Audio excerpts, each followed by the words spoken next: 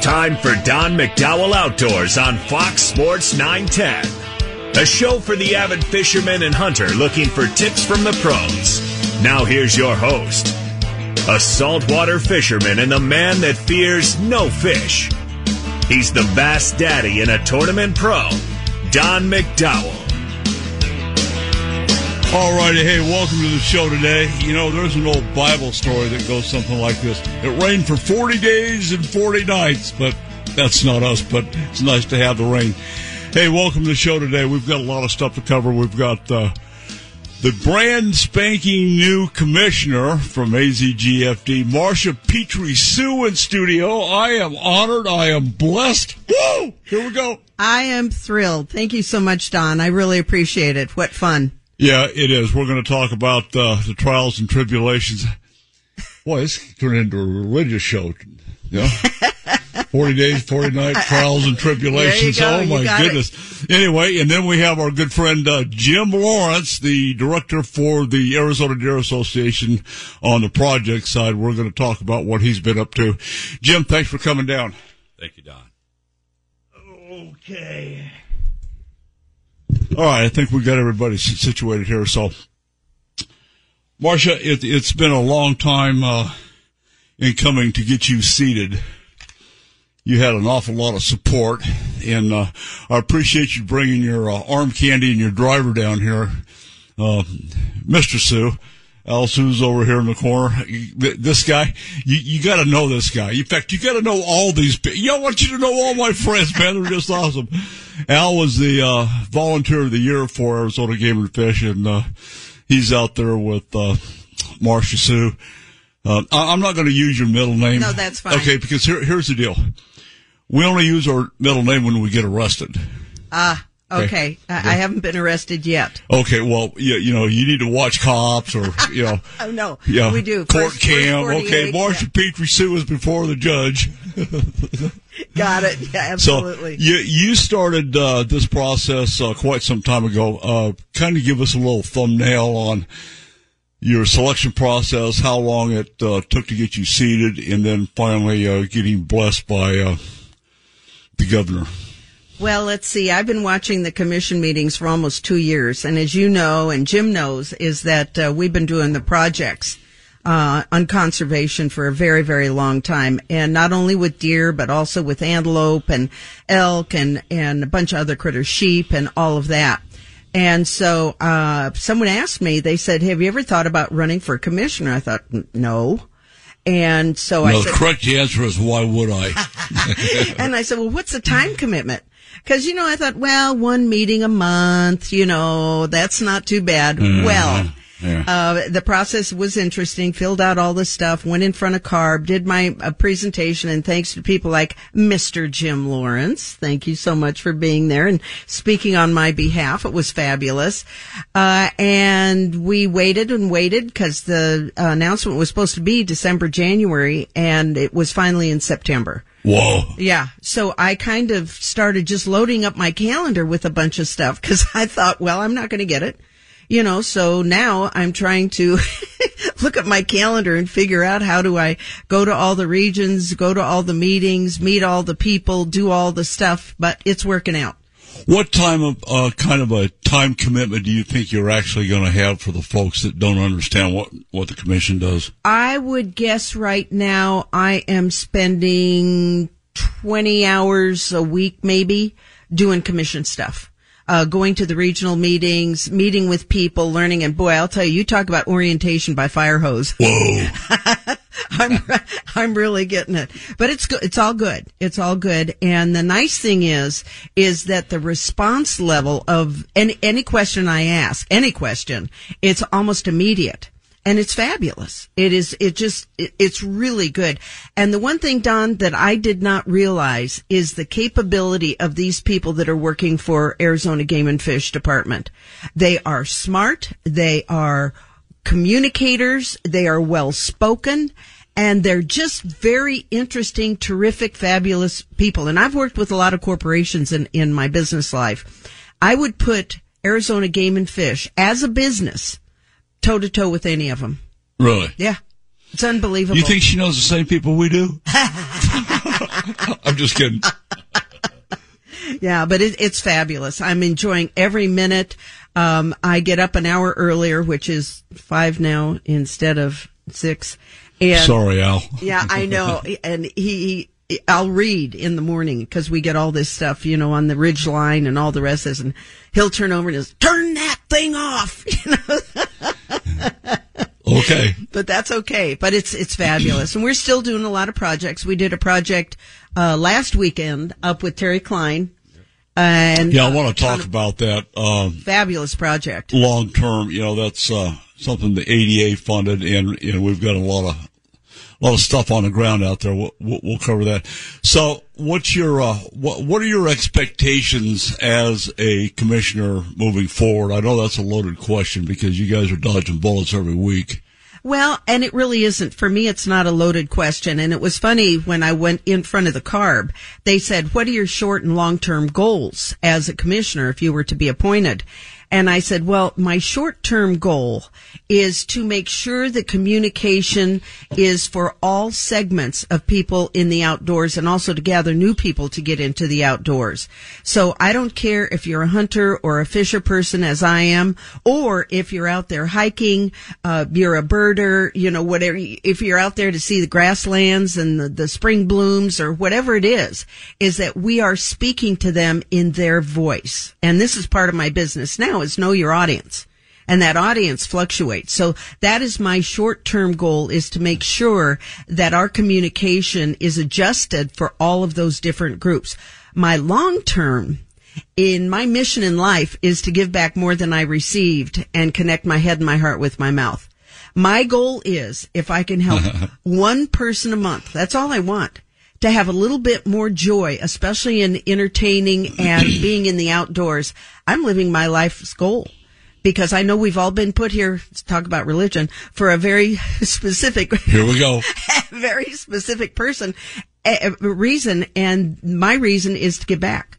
So I'm able to do that through this commission appointment. And I'm absolutely thrilled to be able to do that. Jim, can we have an amen? Hallelujah. Amen. Yeah. Well spoken. I hope, your enthusiasm doesn't wane as you go through the process. No, I can drive the entire world nuts. Thank you. Stop laughing. Jim's laughing at me. Okay, we're just going to go, yes, ma'am. But it's fabulous. It really is. And the commissioners have been so fantastic. I have to interrupt you. Okay. On that note, we have some of the best darn commissioners. The guy that I miss the most, and I will always miss him, is Kurt Davis. I just have such a love and affinity for his friendship. He's amazing. He's an amazing man. Tough shoes to fill. It is. Yeah, nobody's going to fill them. No. I talked to him actually day before yesterday. He called and wished me luck, and we talked about a few of the issues that were on the agenda, and he has just been such a huge help before, during, and now. It's just amazing. He's an amazing human being. And then Guggenauer, I can't speak highly enough. We're going to be talking to Jim here at 7:30, time certain. He gets 3 minutes. Okay, and by the way, your 3 minutes are up. Hey, Jim, what's happening? These commission meetings, when you take a guy like me, you stick a microphone in front of my face, I go for 2 hours. Sure. And they give me this blue slip and go, okay, what's your name? Oh, by the way, you have 3 minutes. Yeah. Come on. Really? Yeah, exactly. So. Yeah, it's fun though. I'm enjoying it a lot. And I really encourage people to go in and check out the Arizona Game and Fish website. We have so many things, and it's neat as a commissioner because I get emails from constituents. And I had one gentleman say, I'm going to give your home phone out so they can call you after 10. Oh God, I think most of the people already have it. Holy moly.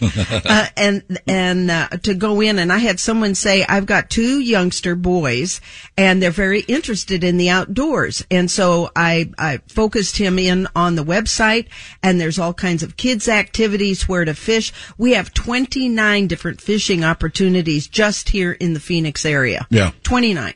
And it's all program. there on when it's stocked, when to go, what are they fishing for, and all that kind of stuff. So there's a lot of information there.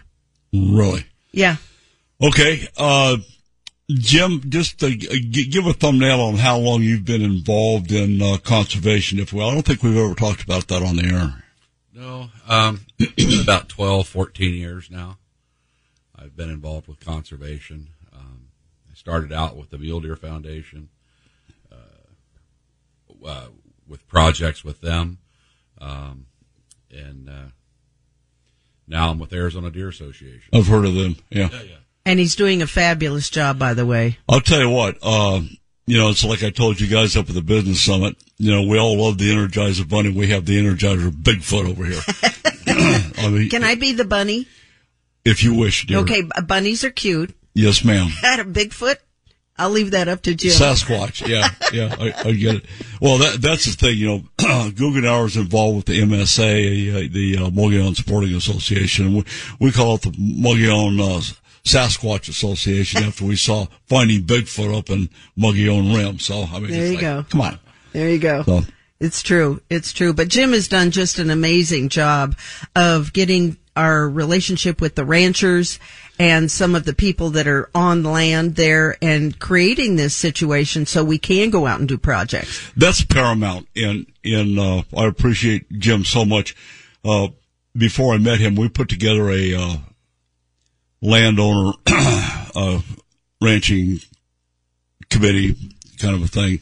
And he's taken that to the next level. Right. And we truly have a symbiotic relationship with the twofold. The Game and Fish Department is one. The commission is another because those are two separate functions.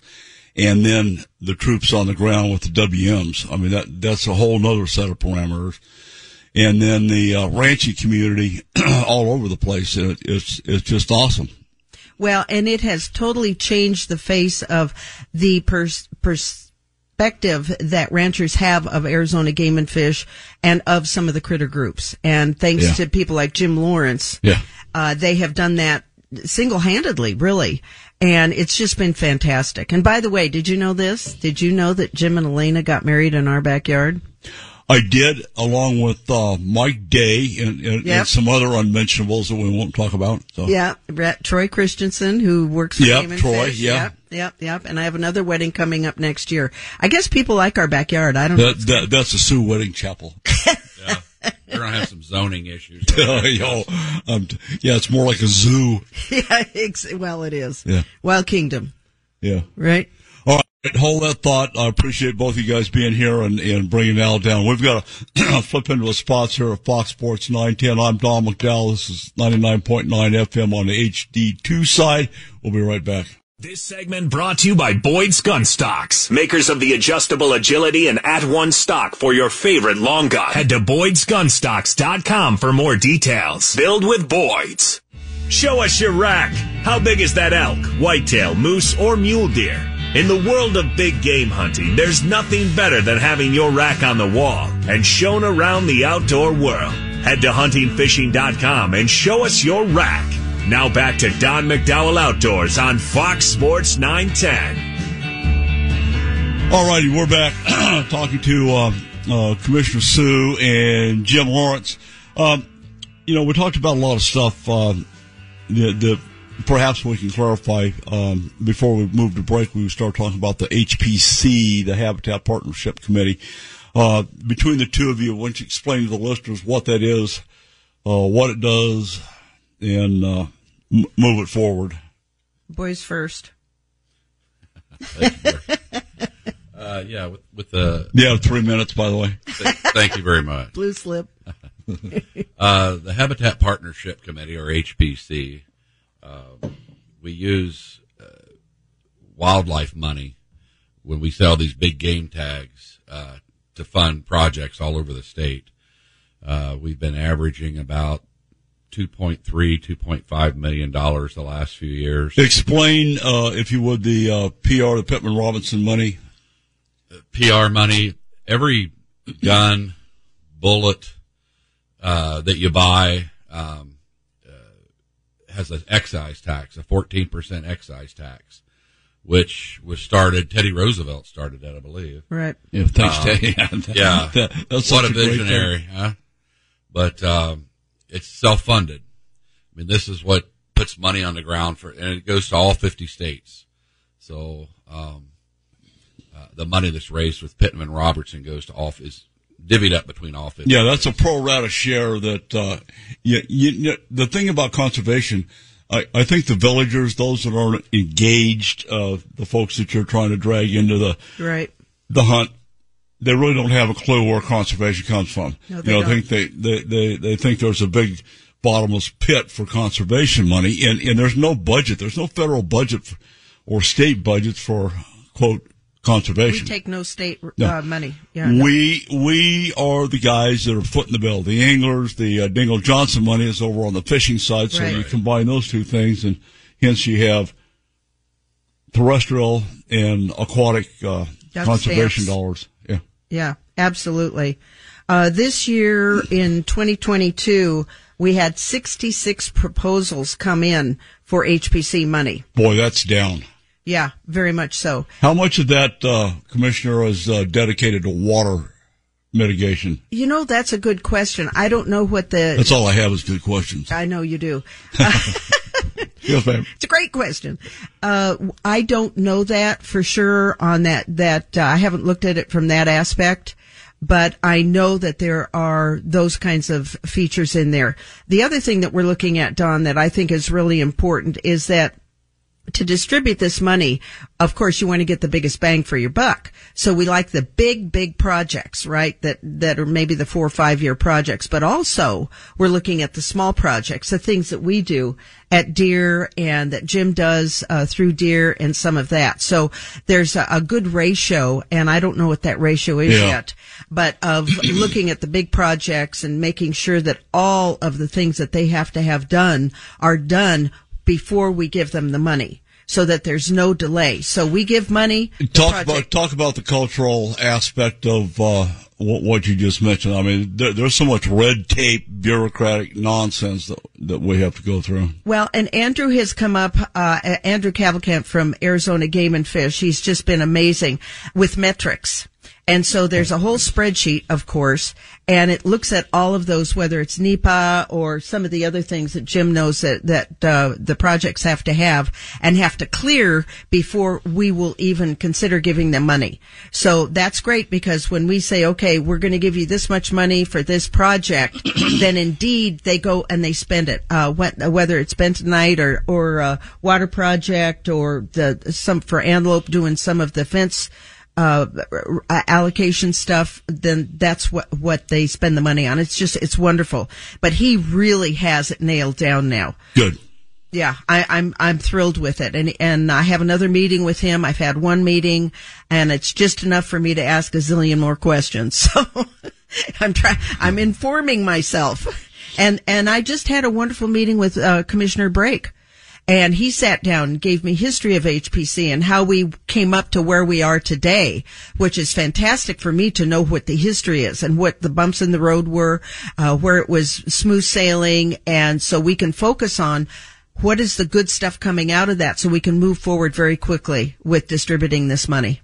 Wonderful. Yeah, we had, let's see, I have them, $2,822,355 this year for those 66 proposals. Yeah, that's up from last year too. So that's, yeah. Usually we see in the neighborhood of between 80 and 90, proposals that come through.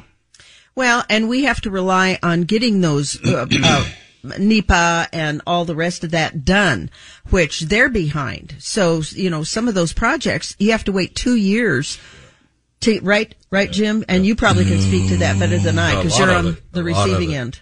Commissioner Sue is the cultural side of it. The cultural clearance. Yeah. The archaeologists, especially like with the forests, they are so far behind. Yeah. Getting the cultural clearances done. And with HPC, you can't submit a proposal exactly unless the NEPA is done. All your cultural clearances are in place. Everything's green lighted and ready to go. Right. And that makes it easier for us to make a decision on this if we do have all that done, so we don't have to get in the weeds and figure out what else needs to be done and what needs to be completed. So thankfully, that's what Andrew and his crew are doing, is making sure that spreadsheet that I mentioned is complete. So when we look at it, we know that it's all done, boxes are checked, I's are dotted, and we're good to go. That's interesting project. So, with the federal side of stuff with the cultural, what's your opinion of getting these guys off the stick? Because there's and I don't want to spend too much time on this because there's still a lot of people working from home. They think COVID's still here. So, I heard the other day I was checking on a project down in 36. Yeah, 36, and the lady that is in charge of the on the ground cultural is still working from home. It's like, come on, man, you guys got to get back to work. I mean, how can you run an agency working from home? Well, and that's a really good question because I think that there's a lot of businesses out there that are still suffering from the COVID lockdown. And I'll give you a good example is that if you do have someone really good at their job and they're working from home, I wouldn't want to force them to come into an office because you run the risk of losing them to another agency. And we're running into that at Arizona Game and Fish Department. So for an example, if you have, this is a random guess, a finance person. They've been working from home for 2.5 years. They have their schedule all set up, and all of a sudden you say, you have to be in the office, how many days a week, 5, 3, whatever it is. What are they going to do? And they have someone else coming to them and say, someone needs to explain. You cannot run a state agency from your kitchen table. I'm sorry. No, I don't give a damn who you are. No, we just want to make sure that we don't lose, and I'm sure the feds are the same way. They don't want to lose good people just because of that. But I agree with you. No, I can't go down that road with you. Okay. You can't come to work, go get a job someplace else. Real simple. There you go. That's a, difference of business perspective and stuff. So I respect that, Don. Yeah. Very much. Well, so. With the federal government, there's too many people that they don't know what the term overhead is. They've never signed somebody's paycheck. They don't know what we put into general overhead to run an. I mean, what's the department's budget this year? That's an excellent question. I don't know. I apologize. You can ask Guggenhauer, Commissioner Guggenhauer. It's well over $1 million. Okay. And there are just so many, it's difficult for a state agency versus private sector to function. And we're blessed with, a pretty good budget, but we're still having, you can't run the Game and Fish Department like a business because you have to answer the governor, you have to answer this guy, you have to answer the legislature. In a hiring freeze, I need 14 people to drive trucks, but I can't because really. Yeah, and I'm really glad that you're bringing this up because that's one of the things as a commissioner, and I know the other commissioners are feeling the same thing. We are working to go to each of the department within Arizona Game and Fish and explain to them, what does the commission do? Yeah. How does this business run? What is your part of that? And how do you help us succeed? Because I think a lot of these people, and I think COVID exacerbated it, is that they've been working in these little individual pods. They don't know what the whole thing is. Exactly. So that's why I know Commissioner Guggenhauer and I are going to a couple of the Christmas parties, driving up to Pine Top, going to Mesa, and that sort of thing, just to explain a little bit broader picture of what we do. I think one of your biggest friends you're going to find out is going to be Ed Sanchez. Oh, he is so fantastic. I had an amazing meeting with him of helping me understand his perspective to the legislators and all of the change that's happening right now within our government. Jim and I go down there, we leave in a tailspin, and he gets it all figured out. Yeah. No problem. And I mean, without even picking up a pen. And he has such fantastic relationships with everyone, and that's the thing that I think is great. Okay, hold that thought. We're going to get Commissioner Guggenhauer on the phone. We're going to be surrounded, Jim. Yes, sir. Okay. And after that, we're going to talk to Doug up in Doug says hi. He's up in St. George hanging out at the Dairy Queen. They have a special each week in Doug's honor. It's a Doug Freeze. It's usually a muffin turned into a blizzard. So we'll get back to Doug. All right, we're going to flip funny. No, I'm not going to let you talk. Nope. We got to get out of here on a hard break on Fox Sports 910. We'll be right back. Back to Don McDowell Outdoors on Fox Sports 910 and always on our free iHeartRadio app. Here's the Bass Daddy and Tournament Pro, Don McDowell. All righty, we're back and coming to the microphone now. Commissioner James Guggenauer. We're not going to talk about your prowess on building fishing rods yet, but we want to welcome you with Commissioner Sue here, and Jim Lawrence is here. So you have the floor, Commissioner. 3 minutes. Oh, good. I got my blue slip right here. Start with your name, please. Very, very good. Wow, you got the A-team in there this morning, and lots of good things going on. You can feel Marsh's passion for the game and fish and the conservation efforts across the state with Al and Jim. Just can't say enough about what all those people do to make everything great. Oh, absolutely. Yeah, and, we're blessed to have the commissioners that we have today. I think we've got a very, very, very strong board of commissioners. Yeah, that's a great observation, Don.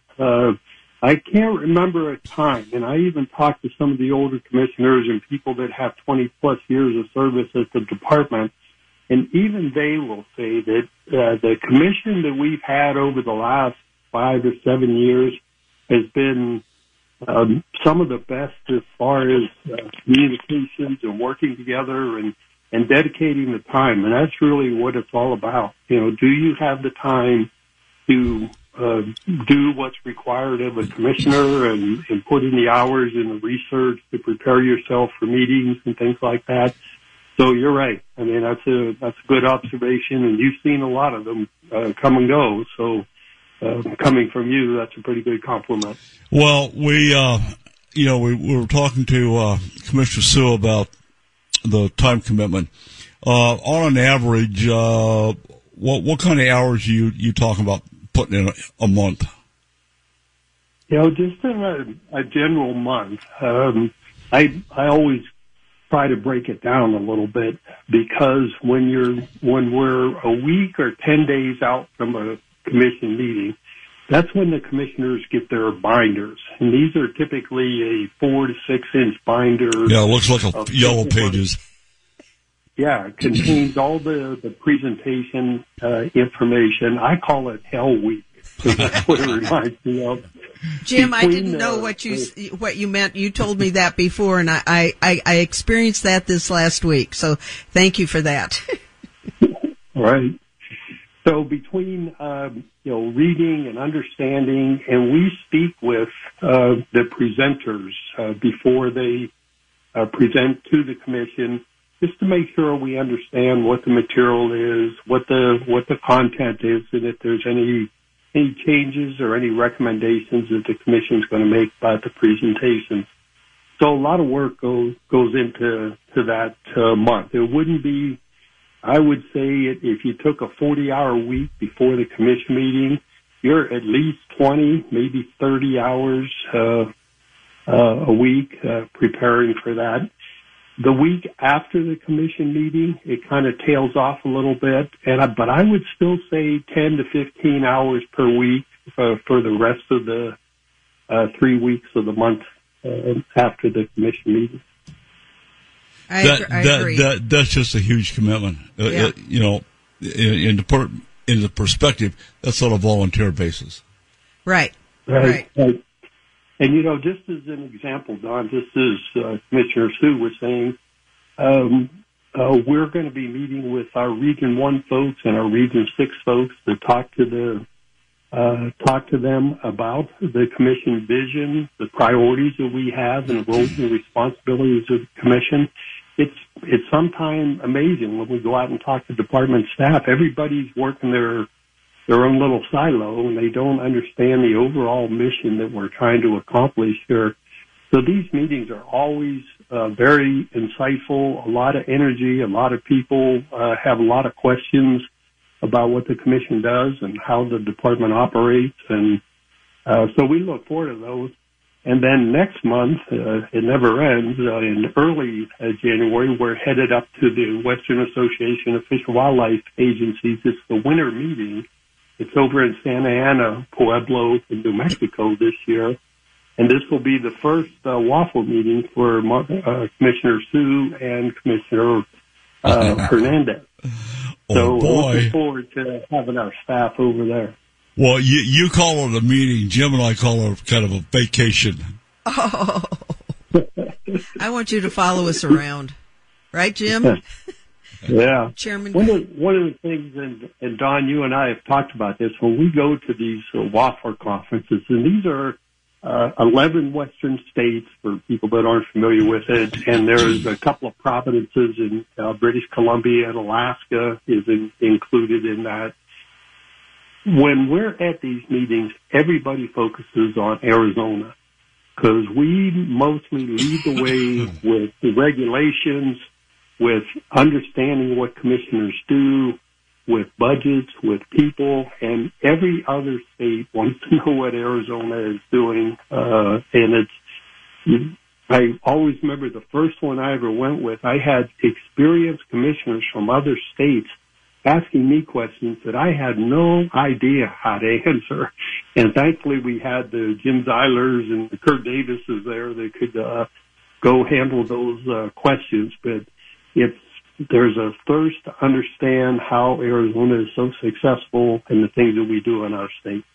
We've been a shining star for, I'm going to go out on a limb, probably a decade with all the things that we've put into place. You know, I think it started with, you and I were involved with Cantrell, and we started developing working relationships with other states so that we didn't have to reinvent the wheel on invasive species, the raising of fish, those kinds of things, and it just escalated over to the terrestrial side. And one of the things I was talking to Commissioner Sue about, you know, Jim and I have to break the department down. You have the commission, you have the department proper, and then you have the boots on the ground with the WM. So, I mean, it's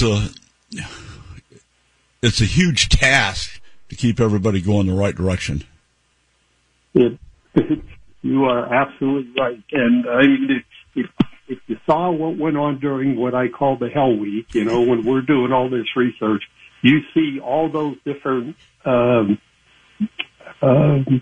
perspectives of the department. So you're exactly right. There are a lot of those things going on, and sometimes it's hard to keep it all going in the same direction. But somehow, I don't know why this is, it always works out. No matter what, when we get to our commission meetings, they seem to go smoother than we always think this is the worst case that it could be, and it never goes that bad. So that's, at least we're thankful for that. Yeah, Commissioner Guggenauer, that's Jim. To your point, when I was on the board of directors for the Mule Deer Foundation, in our monthly board meetings, I would hear, "What are they doing in Arizona, Jim? What's going on in Arizona?" You know, it amazed me how well thought of the Game and Fish Department is here in Arizona. Not just here, but around the country. I mean, this is kind of the benchmark for wildlife agencies here. Well, and I would like to publicly thank Chairman Guggenauer for your tutelage and for guiding me through so many of these things that are happening within the state. And I think one of the best things you told me early on is to watch other states' commission meetings. Wow, what an eye-opener. Fantastic, just fantastic. And there's a lot of good things that they're doing, but I also just really want to thank you, Jim, for all of your help and guidance through this orientation by fire hose. Nicely stated. Oh, thank you, Commissioner Sue. Appreciate that. You know, back to Jim's comment. Hey, James, I'm going to ask you, hold on. We've got to flip into a hard break here. Can you stay with us? You bet. Okay. Commissioner Guggenauer, Commissioner Sue, Jim Lawrence, and Doug up at the Dairy Queen, Fox Sports 19, and we'll be right back. If you love the outdoors, make sure you sign up for the weekly hunting fishing newsletter to stay up to date with the latest outdoorsman news across the nation. Sign up today at huntingfishing.com. Now back to Don McDowell Outdoors on Fox Sports 910. This segment was brought to you by Mr. Crappie's Slab Daddy Supper Rig. We all live for the fun. All right, we're back visiting with the commissioners, Sue and Guggenauer, with Mr. Lawrence here. James, what was the thumbnail results of Cali Cavalcant's big game reg briefing? Certainly, yes. First of all, I thought that this was Cali's first presentation. For those that have known Amber Munich for all the years, Amber's going to retire at the end of January. So Cali gave the first commission orders, hunt tag numbers basically for elk, pronghorn, turkey, mule, goose deer. These are for 2023 fall and spring hunts, and exceptionally well. Because of the drought, some numbers are down in these areas, and Cali did a great job of explaining the department uses boots on the ground surveys, aerial surveys, and then they have a formula. They look at a buck to doe and a bull to cow and doe to fawn ratios, and they look at those by game management unit. So the hunt numbers are regulated or tailored, if you will, to each region of the state, depending on what the game populations are there. So a very sophisticated process. It's hard to understand all the moving pieces in there. A lot of hunters and fishermen, but mostly hunters, are deeply engaged in this. They want to know how many tags are going to be available for their unit. We also talked about our limited entry hunts and our population management hunts that we have each year. So a big topic to go through. She did an excellent job with her presentation, and I think we ended up with a 5-0 approval of the commission orders this month. Outstanding. Well, I think Jim would agree that she's got some pretty big boots to fill with Amber stepping down. And you tell Amber I said she's a slacker, traitor, quitter. Come on. She's done such a great job for the department and the constituency. Yeah. Hey, she really is. Hey, let me get some fishing stuff in here. That's what you pay me for. Yes, sir. You pay me as much as the commission does, so I well, feel there good you about that. Roosevelt Lake still sitting at 61% full. The salt is flowing at about 200 cubic feet. The Tano 13, that's about 100% of normal. The big thing is the rain. We've had over an inch of rain here in Payson in the last 24 hours. Wonderful. Tano Basin has had almost 2 inches of rain in the past 24 hours. Whoa. So if you're fishing this week, you want to move to where water's running into the lake, not just on the Tano and the salt end, but Rock Creek is running, Sally Mae Creek is running.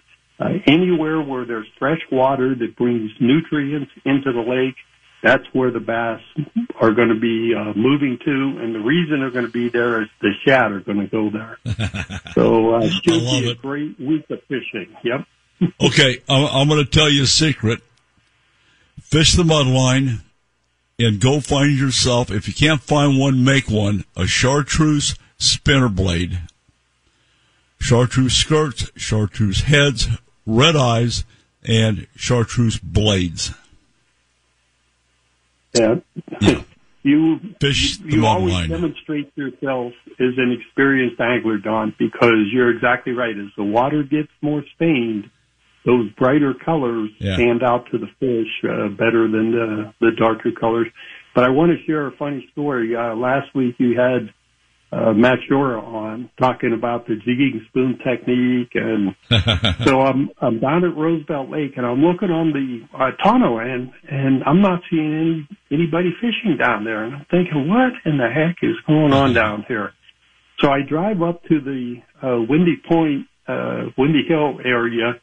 And you know the little narrows between Windy Point and over to Sally Mae Cove. Yeah. There's a huge drop-off there that a lot of people spoonfish, which is what Matt was promoting as the technique. There had to be 20 guys sitting right on that break throwing casting spoons up there, and I thought, okay, so those guys must be listening to the Don McDowell show. Yeah, I tell you what, that was such a great show. And Commissioner, we were talking about spooning, and I got 4 emails from girls out in Apache Junction wanting Matt's phone number because they wanted to spoon with him. Oh, I listened to the show, so I knew what you were talking about. I'm like, oh no. So anyway, that was an awesome thing. You know what? Everything he was putting out there wasn't any monkey shine on it. It was the absolute truth. Oh yeah, I mean, it doesn't, like we said when he was on the show, it doesn't get any better when you're hearing it from guys like that. That's exactly what the bite is that day. He was even telling people 30 to 40 feet down, and I mean, a lot of good information from those experts. How about the geese population in Green Valley Park?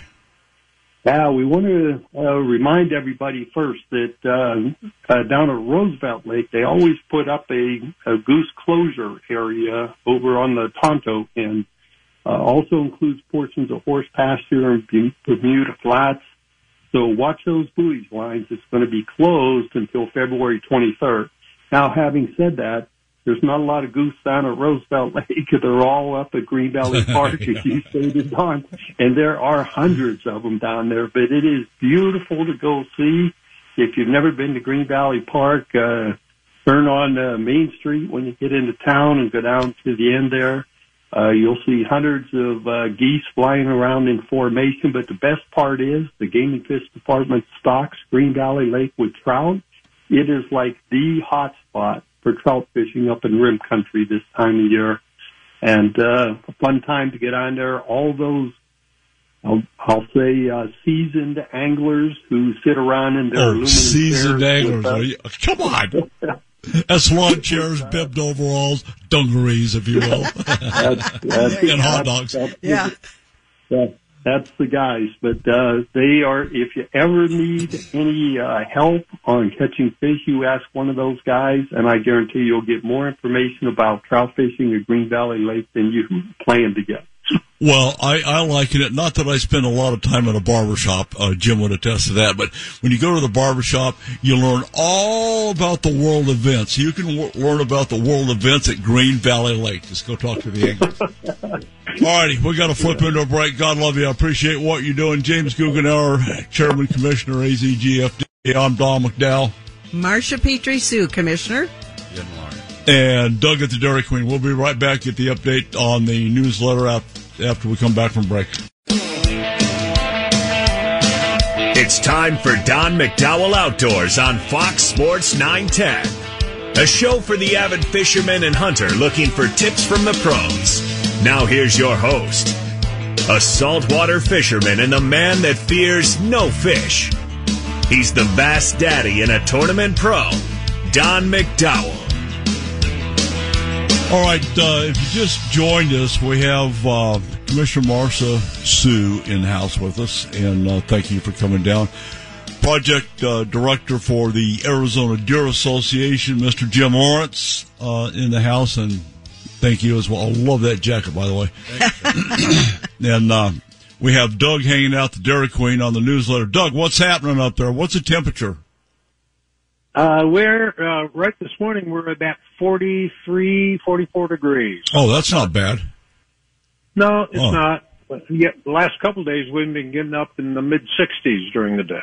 So I'm not even going to feel bad for you. Commissioner, I'm going to paint the picture. Here's Doug in a cowboy hat, hanging out the Dairy Queen, waiting for him to open.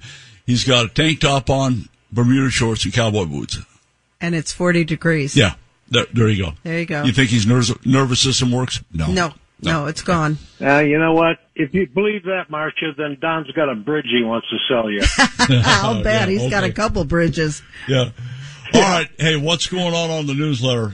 lot of stuff going on all around the country. Well, real quick, we'll just get an overview here. Last week I had an article on last week's newsletter about the 4 dams are going to get removed up on the Klamath River. I replicated that again this week, and we're really going to want to talk about that in our report after the show. If you look at the screen, you'll see now the 4 dams we're talking about and where they're located on this river. This is a huge deal, and after having authorization, go-ahead authorization on this, it'll be a couple, 3 years before everything is taken care of. But you know, Don, as well as I do, this is about getting salmon farther up the rivers now, where they couldn't go before. So that river's really going to turn around in terms of productivity. Doug, what's happening? What's happening to the dams? Is there any hydroelectric production on that river where they're talking about? Well, there is. Yeah, there is. Most of that is, all of it is going to be picked up by other sources, which they've already discussed, I guess. You know what kind of meetings they have. So that's all going to be handled. That's not the issue. The issue is just getting rid of all this concrete. But there is a plan set forth for that as well. I think they got their ducks in a row in doing this.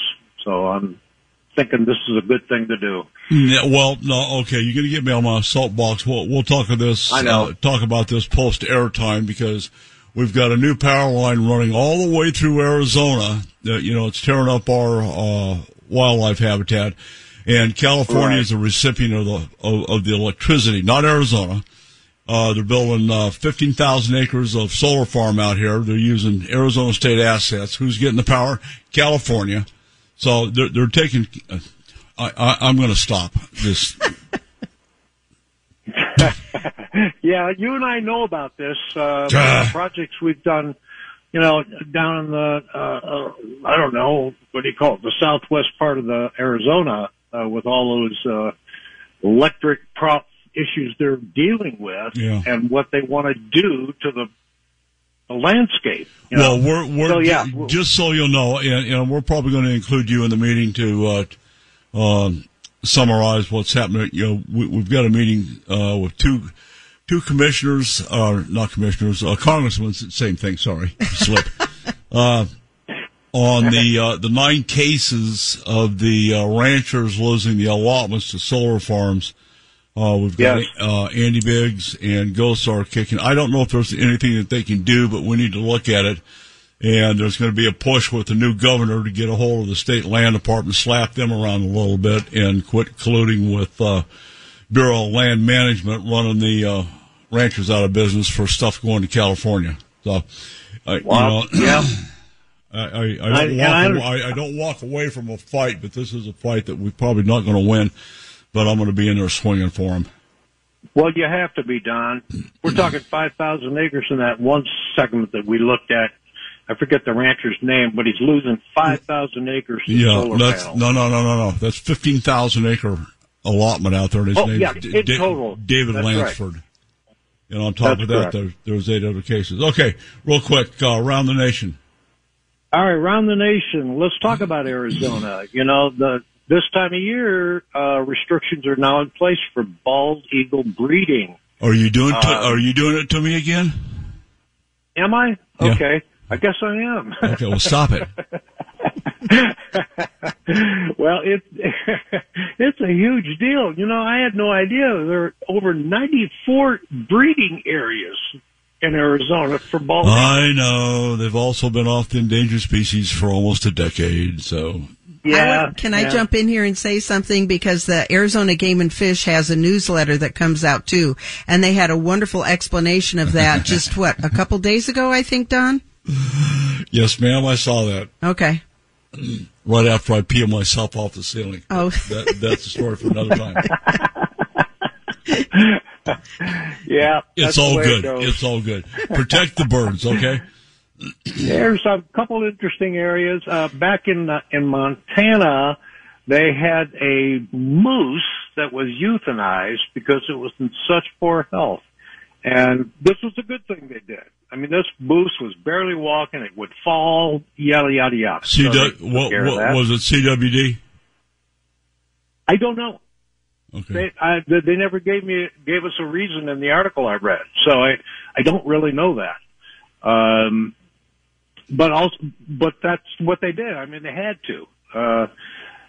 In Ohio, this was unbelievable. Thousands of mink were causing all kinds of problems after being sprung from a farm, and we're talking between 25 and 40,000 mink. They were all over the place on the roads. They brought the wait. They escaped? Yes. And, oh my goodness! They had to bring snowplows to clear the roads. This was unreal. You gotta love Ohio. Oh my gosh! Isn't that something? Unbelievable. Oh, that's outstanding. Anyway, the emphasis I put in the newsletter is that Ohio's having a great deer season, but you know what? That is the case no matter where you go back east. Tennessee, Pennsylvania, Michigan, Wisconsin, they're all having great years for deer season. So a lot of deer. Well, there's some of those states that you mentioned. They have more deer harvest by front bumpers than they do hunters, actually. Of course. Yeah, Pennsylvania comes to mind. Same thing with the bears too. I think New Hampshire, Maine, up through there, they're having the same kind of issue with the bear on the highway. Yeah. Oh my goodness. Yeah. They do. You're right. Yeah, that's what I saw. Yeah. That's crazy. And out west, Marcia, it's up in Montana, Idaho, etc. It's not about cars; it's about hunters being attacked by bears. Oh yeah, well, there's that. I see that frequently. Just don't turn your back. Yeah, exactly. Just so you know, Marcia, I spend most of my week going through 38 different state game and fish websites, just pulling out information that I think people would be interested in reading about. So yeah, I see this stuff all the time. Just a note, the Firearms Policy Coalition organization is on the job, man. They are just filing injunctions and putting it right back in the face of some of these left-wing organizations about guns, gun control, you name it. Magazine capacities is a big issue this week. And we're talking New York, Delaware, and Oregon in the news this week. Of course. Oh, yeah. All right. What else you got? One thing I do want to ask you, down in your guns and ammo department, you've got an article, the best bear defense handguns of 2022. Yes. And I'm surprised to see that Glock G20 up there. Yeah. I would too. I'd much rather have my 1911 than I would. Well, is there any mention of that Casal 454? No. This information came out of I think it was Field and Stream article. They're the ones picking this they need stuff to get out more. I'm just saying. Well, yeah, these are guys that sit at a desk. They're not out in the field. All right, good stuff. We got to flip into a break here. We'll do the newsletter. How many do we have on roll call to honor post-air time? We have 3. Oh, okay. Well, we will do roll call as well. All right, good job, Doug. I appreciate your input. And Jim, one of those on the bear handgun was a Ruger Super Red Hawk Alaskan. I'll look and see what caliber that comes in. I think that's stuck at 44. But anyway, we'll flip into a break. Come back more with Commissioner Sue, Jim Lawrence, Don McDowell here on Fox Sports 910, 99.9 FM HD2. We'll be right back. And Al's still awake. God, I love it. This is wonderful. Show us your rack.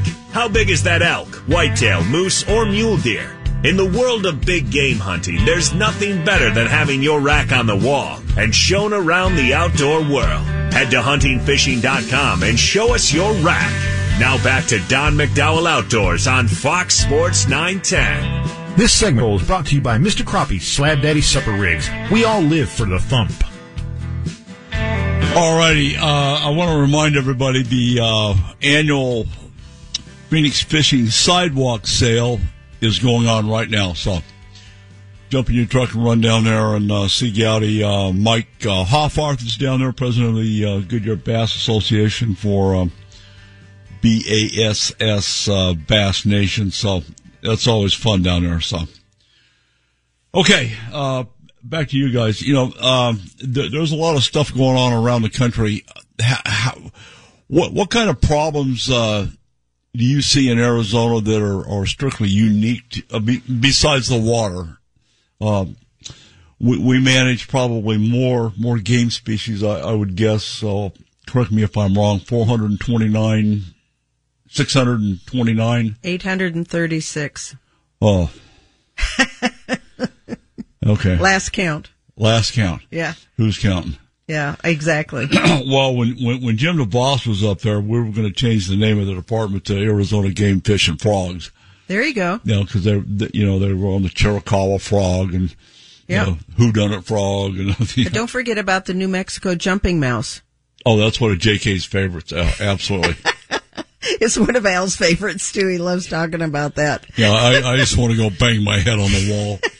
Well, and I think all those species, interplay with each other, and they all have a purpose, and that's one of the things we do with research and putting together all the information is making sure that if they are endangered, that they have a plan for recovery. It's taken a long time to recognize the fact that, we have to be diligent to all God's little creatures, and Jim has to bang me on the head once in a while because we go in and we do a deer project, and I put up a sign that said, antelopes are not allowed here. Right. Yeah. Well, was it the woman in I think it was Texas, where the deer crossing, and there was a lot of deer getting killed on that road, and she says, move the sign. There you go. Yeah, nice. You don't want the deer to back to you, Jim. Yeah. Okay, let's run down the OBRC. Commissioner Sue and her driver Albert were there doing a great job. You have the floor. Yeah, they were. It was the Saturday after Thanksgiving. So the commissioner and Al were there, and we had I believe about 20 volunteers on that project. Boy, that was a good one. It was awesome. And we finished that. We ran 2 miles of pipe and installed 2 new drinkers and the plumbing and all that in 6.5 hours. So it was great. Boom. Yeah. Thank God for those horses. I'm telling you. Buddy. Wow. Isn't that the truth? We had about every, horses and excavators and you name it. We had it out there. I love cowboy ingenuity. I'm thinking, and I asked you, I said, where's this big 4-foot by 10-foot drinker? He goes, oh, down there in the canyon. I'm thinking, damn, here we go. This is going to be a tough one. Right, and they couldn't slide it down because I guess it's aluminum, and they were worried it was going to tear if they just drug it down. So, I don't know what finally happened. Did the guys carry it down? No, the Cowboys came to clean out the back end of Terry's side-by-side. They hoisted it up sideways. Oh, and turned it upside down. Yeah, and lashed it down. And I'm thinking, I got a little video going, God, I wonder what could go wrong with this idea. Well, I thought it was so funny when we were standing up on top, and Terry's brother calls her and says, "Oh, Terry, we rolled your your side-by-side." Oops. And Terry's eyes got big around the silver dollars. It was funny. He was just pulling her leg. Jeez. But it was a great project. We've got another pipeline project coming up in January as well, up on the OBRC. And then in February on the OBRC, we're filming a dirt tank redevelopment project. So Playing in the mud, yeah. Oh, boy. It'd be a cool video to put on our website for our ranching partners to see how. Yeah, there's a little bit of a process mixing the bentonite in the tank to make it sealed. Yep, there is. You have to, clean out the tank, put some of the good dirt up on top, and then apply the bentonite about 1.5 to 2 inches thick, deep, and then come back and put a 6 to 8 inch layer of dirt on that, and then compact it Gently. Yeah, and then you're talking about cowboy ingenuity. A lot of these ranchers will take mineral blocks or salt blocks, put them after the topsoil's been put back on top of the bentonite. They'll throw the salt blocks or mineral blocks down in the middle of the tank, and then the cattle go down in there and they just compact that's everything. That's compaction method. Yeah. I love it. I hadn't heard that. That's a good one. Yeah, they do. And yeah, cowboy ingenuity. Great. Yeah, it's great. Cowboy ingenuity. Fantastic. Yep. Oh, those are good projects, and I love talking to the ranchers and their kids and everybody that comes out, and I really recommend that if you're listening and if you want to get out and help with any of these, that just, let us know through Don or whomever. Go into the Critter website. Just call Jim. Yeah, call Jim. Jim at azdeer.org. Yeah, there you go. There you go. Because we can always use help, right, Jim? Always use help. That's it. Yep. It's great. And it's neat to see, we had kids out there from 1-2 years old. Some of the moms brought their kids, and we had people up to, in their 80s helping on this project. Oh, you mean like my husband? Well, I wasn't going to mention that. Well, and Jim, we just had that one gentleman, I mentioned it earlier, with his 2 boys, and you got a hold of him. Yes. And told him about the projects, which I think getting these youngsters out there is really, it's our future. It's the future of the outdoors. You're right. It is. It is our future. And, it gets these kids away from the video games and gets them out. I mean, when we were out there, the weather was perfect. You couldn't have asked for a nicer day. No, it was awesome. Gorgeous. Yeah. So it's neat to see these young people. And, it teaches them to give back. Right. The thing, one of the things, Jim, that you're instrumental in creating is this relationship that I spoke about earlier with the ADA, with the ranchers. Yeah, I am just absolutely stunned at the extra mile that they go to take care of the wildlife. It is amazing. I don't want to keep bringing up the OBRC, but I've been working with Terry for 8-10 years now. And they're a model. That ranch is a model for other of our ranching partners or ranchers around the state of Arizona. I mean, this lady, even in the summertime, it's 114 degrees. She's hauling water at her own expense. By herself to pastures that they don't even have cattle in, strictly just for the water. Yeah. Or just for the wildlife. It's great to see. Those are the kind of people we want to partner with.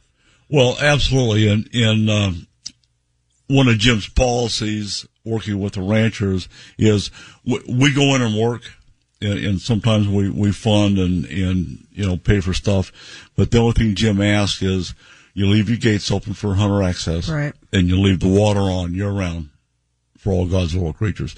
We've seen some pictures. I think one of them you saw the rattlesnake get a drink of water up at Ash Springs. Yes. We had a trail cam down at the 366 drinker down in the Whetstone Mountains of a rattlesnake coming up and having a taste. Yeah.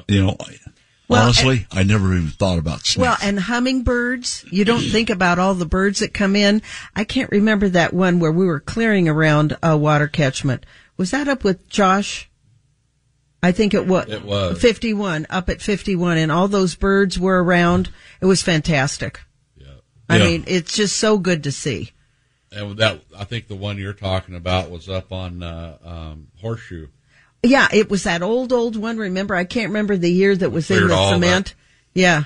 Brush around. Right, because the animals stopped drinking because the lions would come up. Yeah. In waiting. And so we had to clear all that brush back. Yeah. And when we're hauling water in the summer to a lot of these catchments, the catchments are full of bees, So these waters, even though we're called the Arizona Deer Association, these waters are for all the wildlife. Yeah. birds, bees, butterflies, hummingbirds, at all. It's wonderful, and it's wonderful to actually see it. You can tell people that, but until you really see it and experience that, that's why I really recommend that more people get out. Take your kids out. Yeah. Well, Don and I were just discussing about purchasing more game cameras so we can monitor these waters. Good idea. Yeah. So we can show people, the good that's being done out there. Well, and there's only one thing I want to request for. I'm going to show you this one. This is Ash Springs. Oh, yeah. And I'll be damned if that's not a mountain lion. It sure is. I can see it. Wow. Yep, sure is. Yeah, we got, And Don, I have one request, though. Can Jan make those cupcakes for the rest of our life for every project we do? Oh, sure. Especially the lemon poppy seed, please. There you go. Thank you, Jan. What's the next big project after OBRC? After the Obar season, we've still got Orem hanging out there. We have Orem. We're ready to start that. We're just waiting for, we've had all the cultural clearances. The NEPA's been done. Everything's ready to go on that. We're just waiting for, one person at the Forest Service to sign off on that, and then we're ready to go. All right, we got to flip into a break here at Fox Sports 910, 99.9 FM HD2. And we'll be back more with the Commissioner and Mr. Lawrence. I'm Don McDowell. Stay with us. Back to Don McDowell Outdoors on Fox Sports 910 and always on our free iHeartRadio app. Here's the Bass Daddy and Tournament Pro, Don McDowell. This segment is brought to you by TheWilderness.com, makers of quality outdoor and tactical gear. TheWilderness.com. All right, we're back. I've been saving my loaded questions for the Commissioner for this particular segment. So. Thank you so much. I'll divert. No. Jim and I are going to hold your feet to the fire on this one. All right. Being a game commissioner, explain to our listeners your hunting and fishing background. This should be easy. It's very easy. I started fishing as a very, very young girl with my dad. And he always had a boat, born and raised in Southern California on the water. And also his family, our family, has a place back in Wisconsin, Browns Lake. It's outside of Milwaukee. And when I remember my dad was teaching my cousin how to cast, I'm about, I'm going to say maybe 9 years old. I'd say Georgie was probably 6. And so Georgie pulls his pole back and goes to cast. His very first cast ever, hooks me in the back. Perfect. Yeah, so I had just learned about tetanus, and I'm crying and screaming, I'm going to die of tetanus, And so my dad says, no. He says, this happens all the time. I have some serum in my tackle box. And so he gets out something. Of course, it's in my back. I can't see what's going on. It took my father 20 years to tell me it was 3-in-1 oil. I love it. That he put on my back. And he was just an amazing man. And, on his 80th birthday, we went down to San Diego, actually Dana Point, and, I took him, one of my clients had a marlin boat. And so we went marlin fishing, and we got out caught our bait, and we got out where the marlin were running. And, he told my dad, he says, you better hit the head because you're going to be first up. My dad says, yeah, it's going to be another boat ride. Because my dad and I had been all over trying to catch a marlin for him all those years.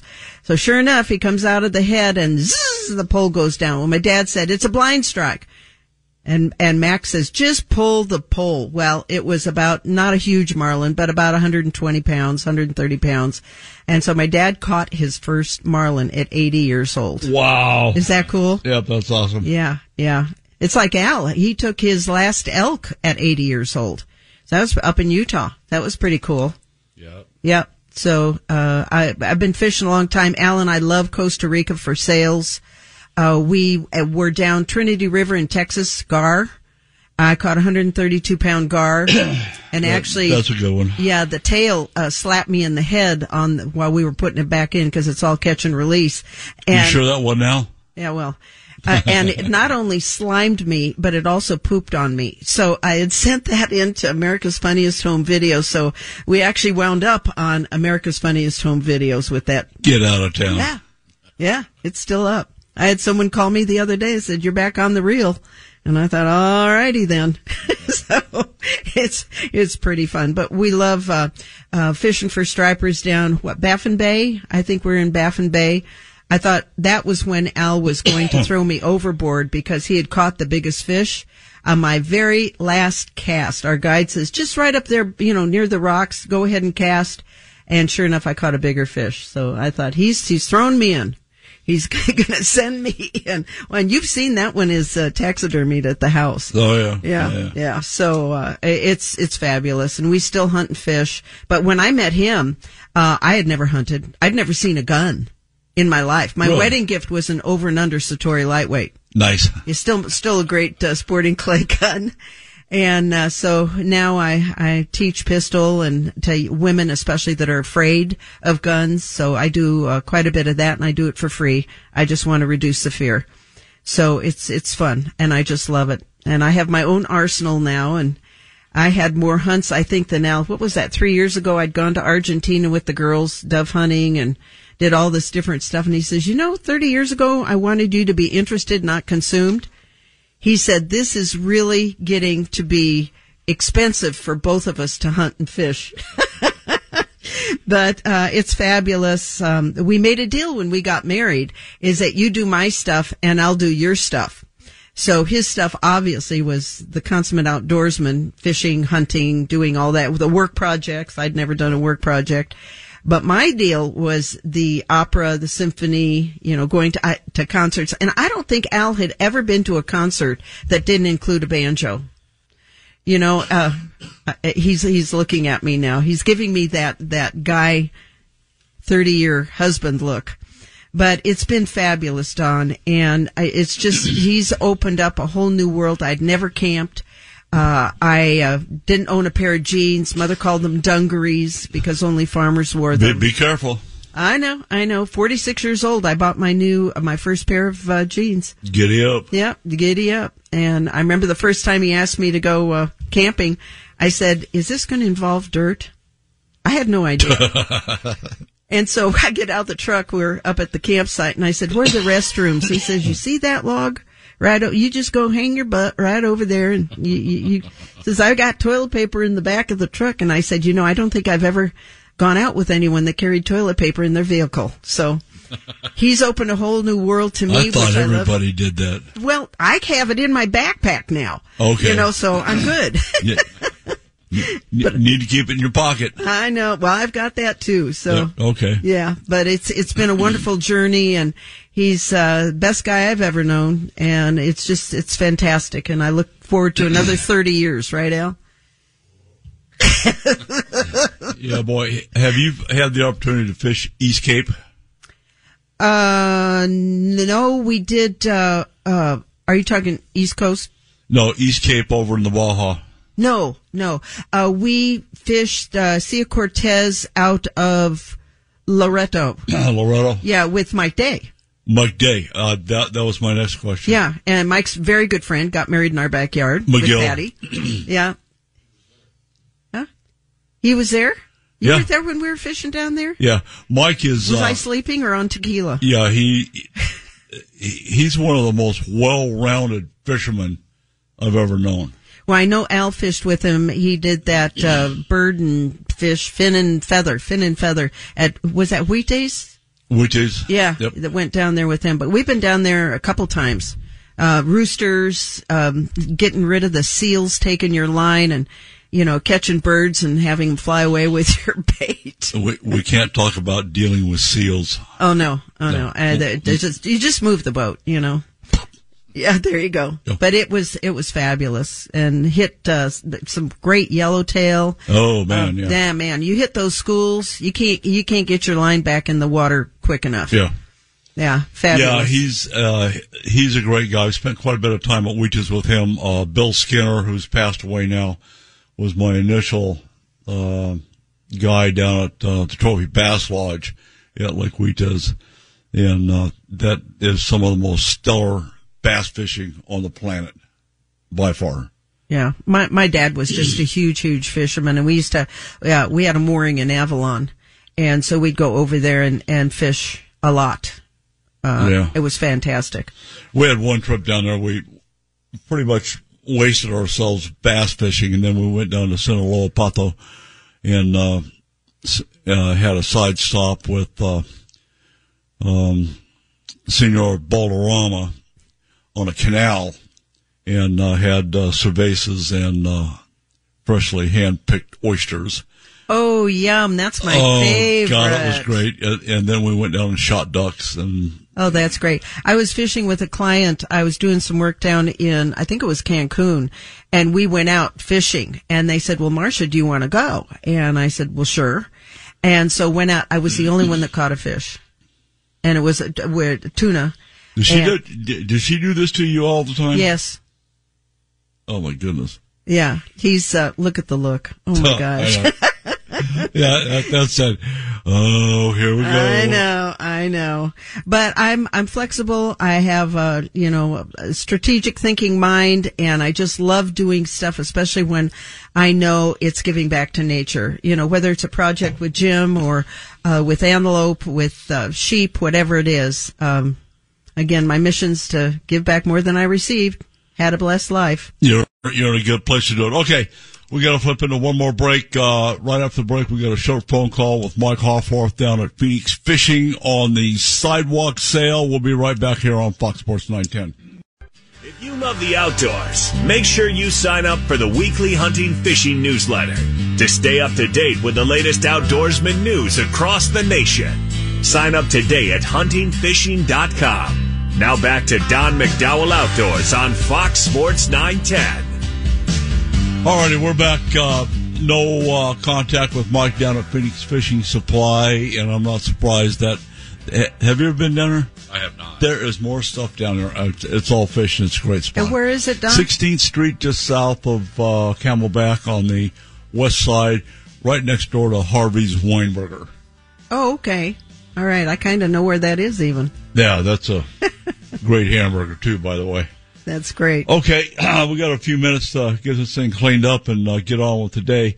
What's your next big task facing you on your schedule with the commission? Finding enough time to get everything done. And one of my goals is to make sure I visit all the departments and meet the people, find out what they do. Is there any pressing thing that they have? You asked me that.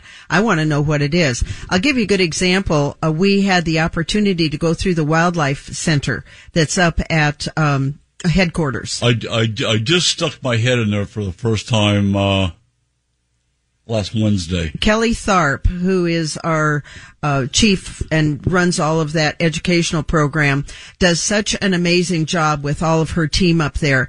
And we got an explanation of why the animals are there, and they don't do rehab there.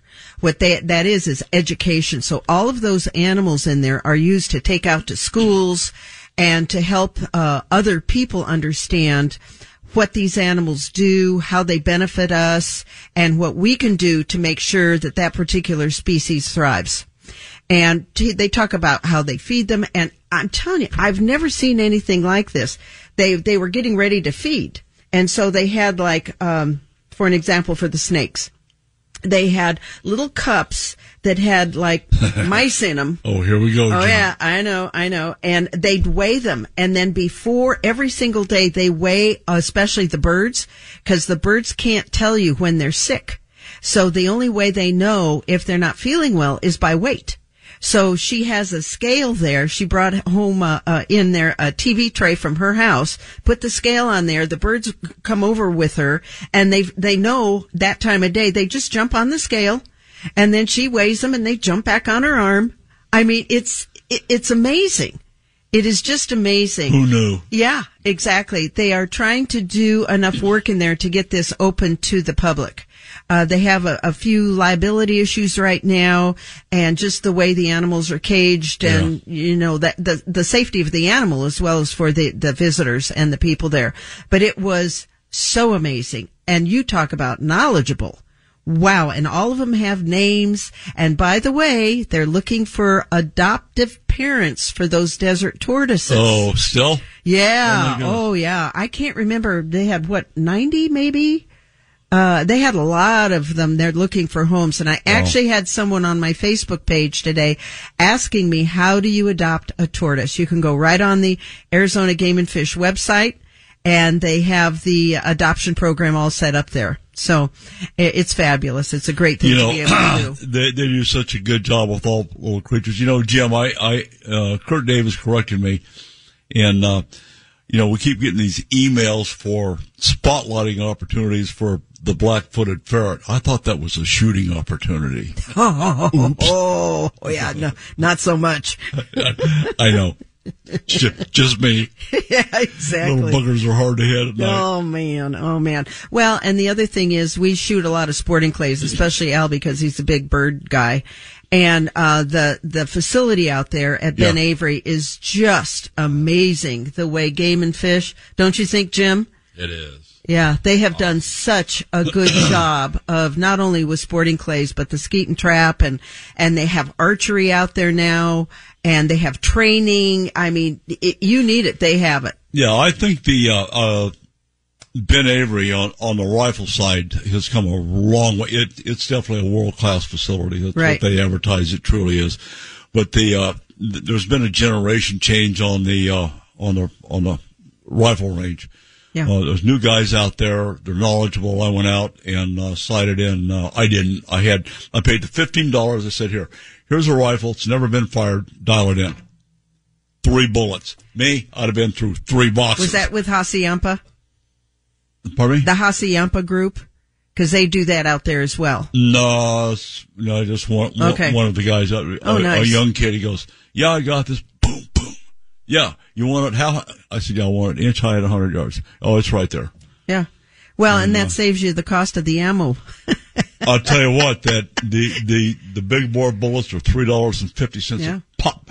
Well, at the one program I do, Elena has been down at that. She never quit. We also shoot a 50 cal. And we have 51 different firearms that these women can test and use. And 50 cal. We didn't have it last year because they couldn't even get the ammo. Not even to mention pay for it. I mean, we couldn't even get it. So it's a big deal. And the thing that I found odd, I'm a fisherman.